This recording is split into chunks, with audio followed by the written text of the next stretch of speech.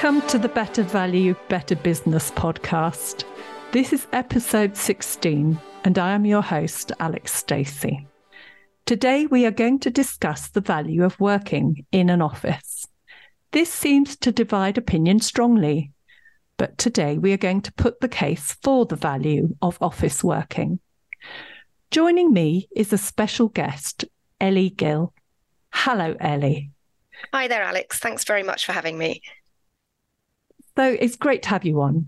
And I wondered, could you please tell us a bit about what you do now?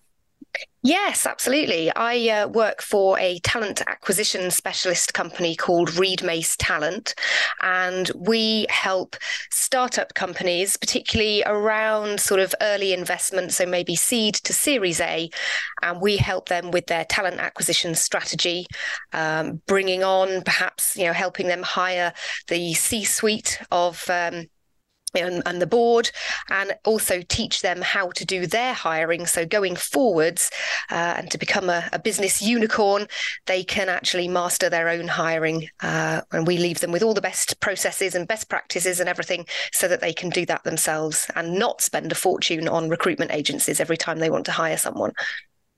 Thank you. Thanks very much. So I met you not in an office, but in an online environment. And, Indeed. Indeed. So it is possible. And I thought the listeners would be interested in what the common thread was that made us got us together. And so as I understand it, it was this post that got you commenting, which then got me commenting. Yeah. So the post was made a week ago. And it was a company that said they've never had an office and is never getting one. And these are the reasons they gave. They said, you shouldn't have to waste literally years of your life in traffic, burn crazy amounts of fossil fuels, or be forced to live next to an office, stress about what clothes to wear, get distracted by co-workers, etc., etc. Thanks, but no thanks. We're staying remote. Now, you replied to that. Would you like to tell us what your reaction was? Yeah, I did. I mean, I agree with some of those points, and I'm very fortunate to be working from home and have worked from home myself a long, long time now, and I enjoy that. But as I said in my post, I really worry about the younger generation coming into the workplace. Remote working can be very isolating. There's nobody there to learn the ropes from if you're not in amongst your co-workers. You can't see them or hear them on the phone. You can't learn how to behave in a professional environment, or even sort of picking up tips from more experienced people about how to close deals or whatever it might be.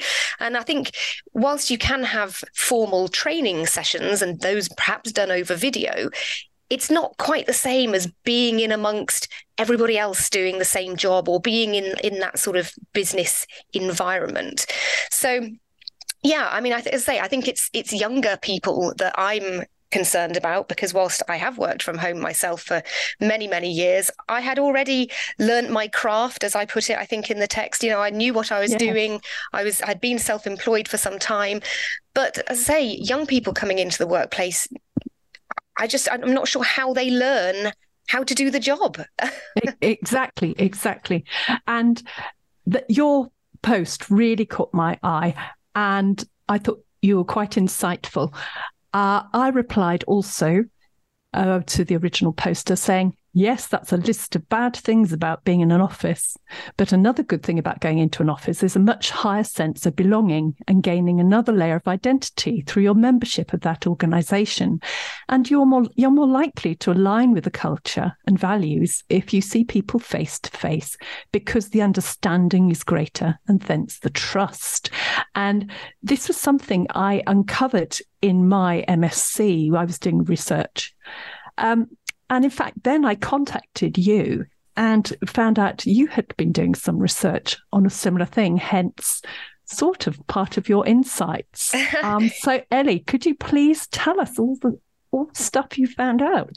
Yeah, absolutely. Yes. So I took a year out a year ago, or just over a year ago, and also went to do a master's degree, an MSc in work psychology and business at Aston University. And I mean, the other part of my post in response to the original one about working from home is that I was sort of remembering my early days in an office environment, kind of my first proper job. And the sort of camaraderie of the workplace is really important, and I treasure the friends that I made back then. I think I put in sort of quotation marks, when we were all in it together, sharing each other's successes and setbacks, and maybe going for a cheeky drink after work, even if it was a Tuesday.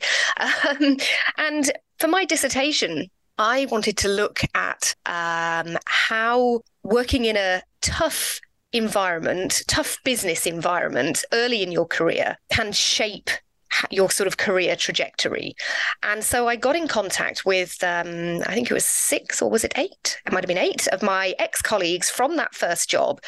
We're all still in contact anyway. And to talk about, how did you survive? It was a tough sales floor, very, very high targets, very strict KPIs, a revolving door almost of people who came into the business and left again within a very short space of time, because either they couldn't hack it, or sadly they just hadn't hit the figures and were shown the door, if you like. But there were a vast number of us who could hack it and weren't shown the door, and managed to get on in that harsh sales environment. IT recruitment back in the sort of early 2000s was very, very competitive. I imagine it probably is now. I'm glad I'm not in that anymore. But yeah, everybody that I contacted has subsequently left that business, but either gone on to set up their own recruitment businesses, which indeed is what I did, or have become quite sort of senior in larger organizations within talent acquisition or people, or that sort of thing. So we talked about what things from that environment made us the people we are today. And, we talked a lot about resilience. We talked a lot about tenacity, and it was very much a phone-based job. So just hammering the phones, keeping, get back on the phone, get back on the phone. But obviously, as I say, there were certain people that couldn't hack that. But I think ultimately we all decided that the main thing that made us stick to it and keep going in day after day, even though there were fairly draconian management styles, one might say, and as I say, it was a tough environment, hard targets, and very strict if you didn't hit them. But it was the fun, the friendship, the camaraderie, as I say, the feeling of all being in it together that actually propelled us through. And so my dissertation wasn't originally going to be about, I suppose I didn't really know what the result was going to be when I started asking these questions, but it seemed pretty much across the board. It was about being in that environment all together, and as I say, helping each other out, having each other's backs, and, maybe buying somebody a chocolate bar if they'd had a bad afternoon, or whatever it might be. And so I turned it round then, thinking about this post-COVID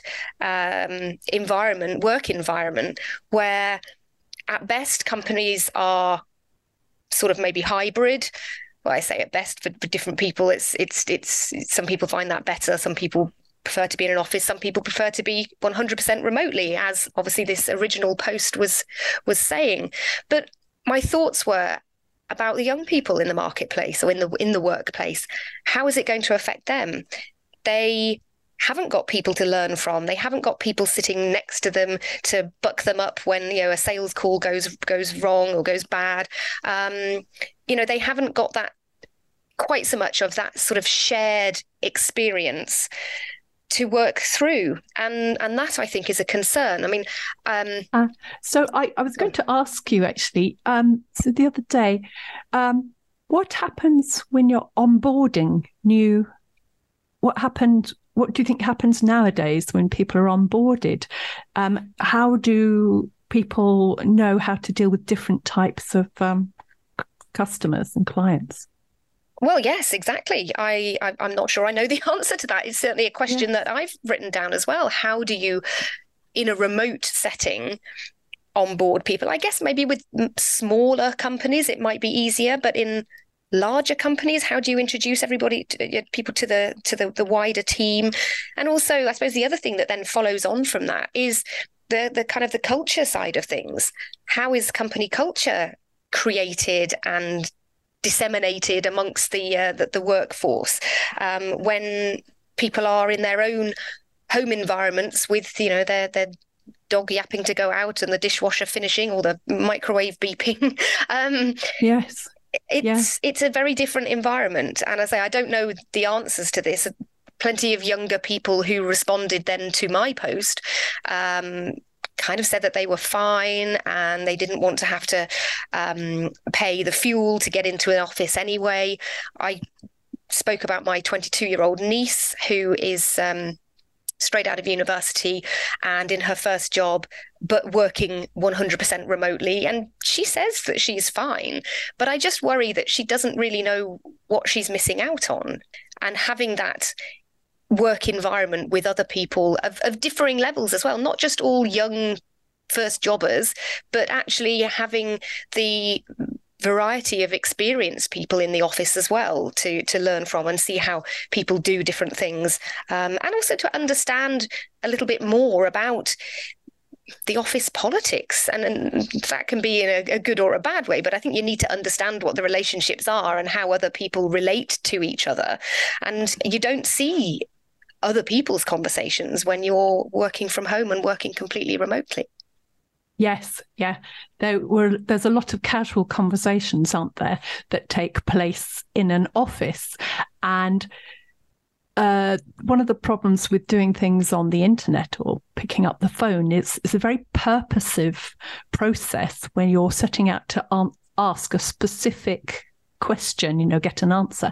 But what if you don't know what the question is? And that is one of the issues, isn't it? You don't know what the question is because you don't know what you don't know. And we know that a lot of people learn. One of the theories of how people learn is through imitation, by being in the environment, a learning environment, and they pick things up from each other and by imitation. And another point was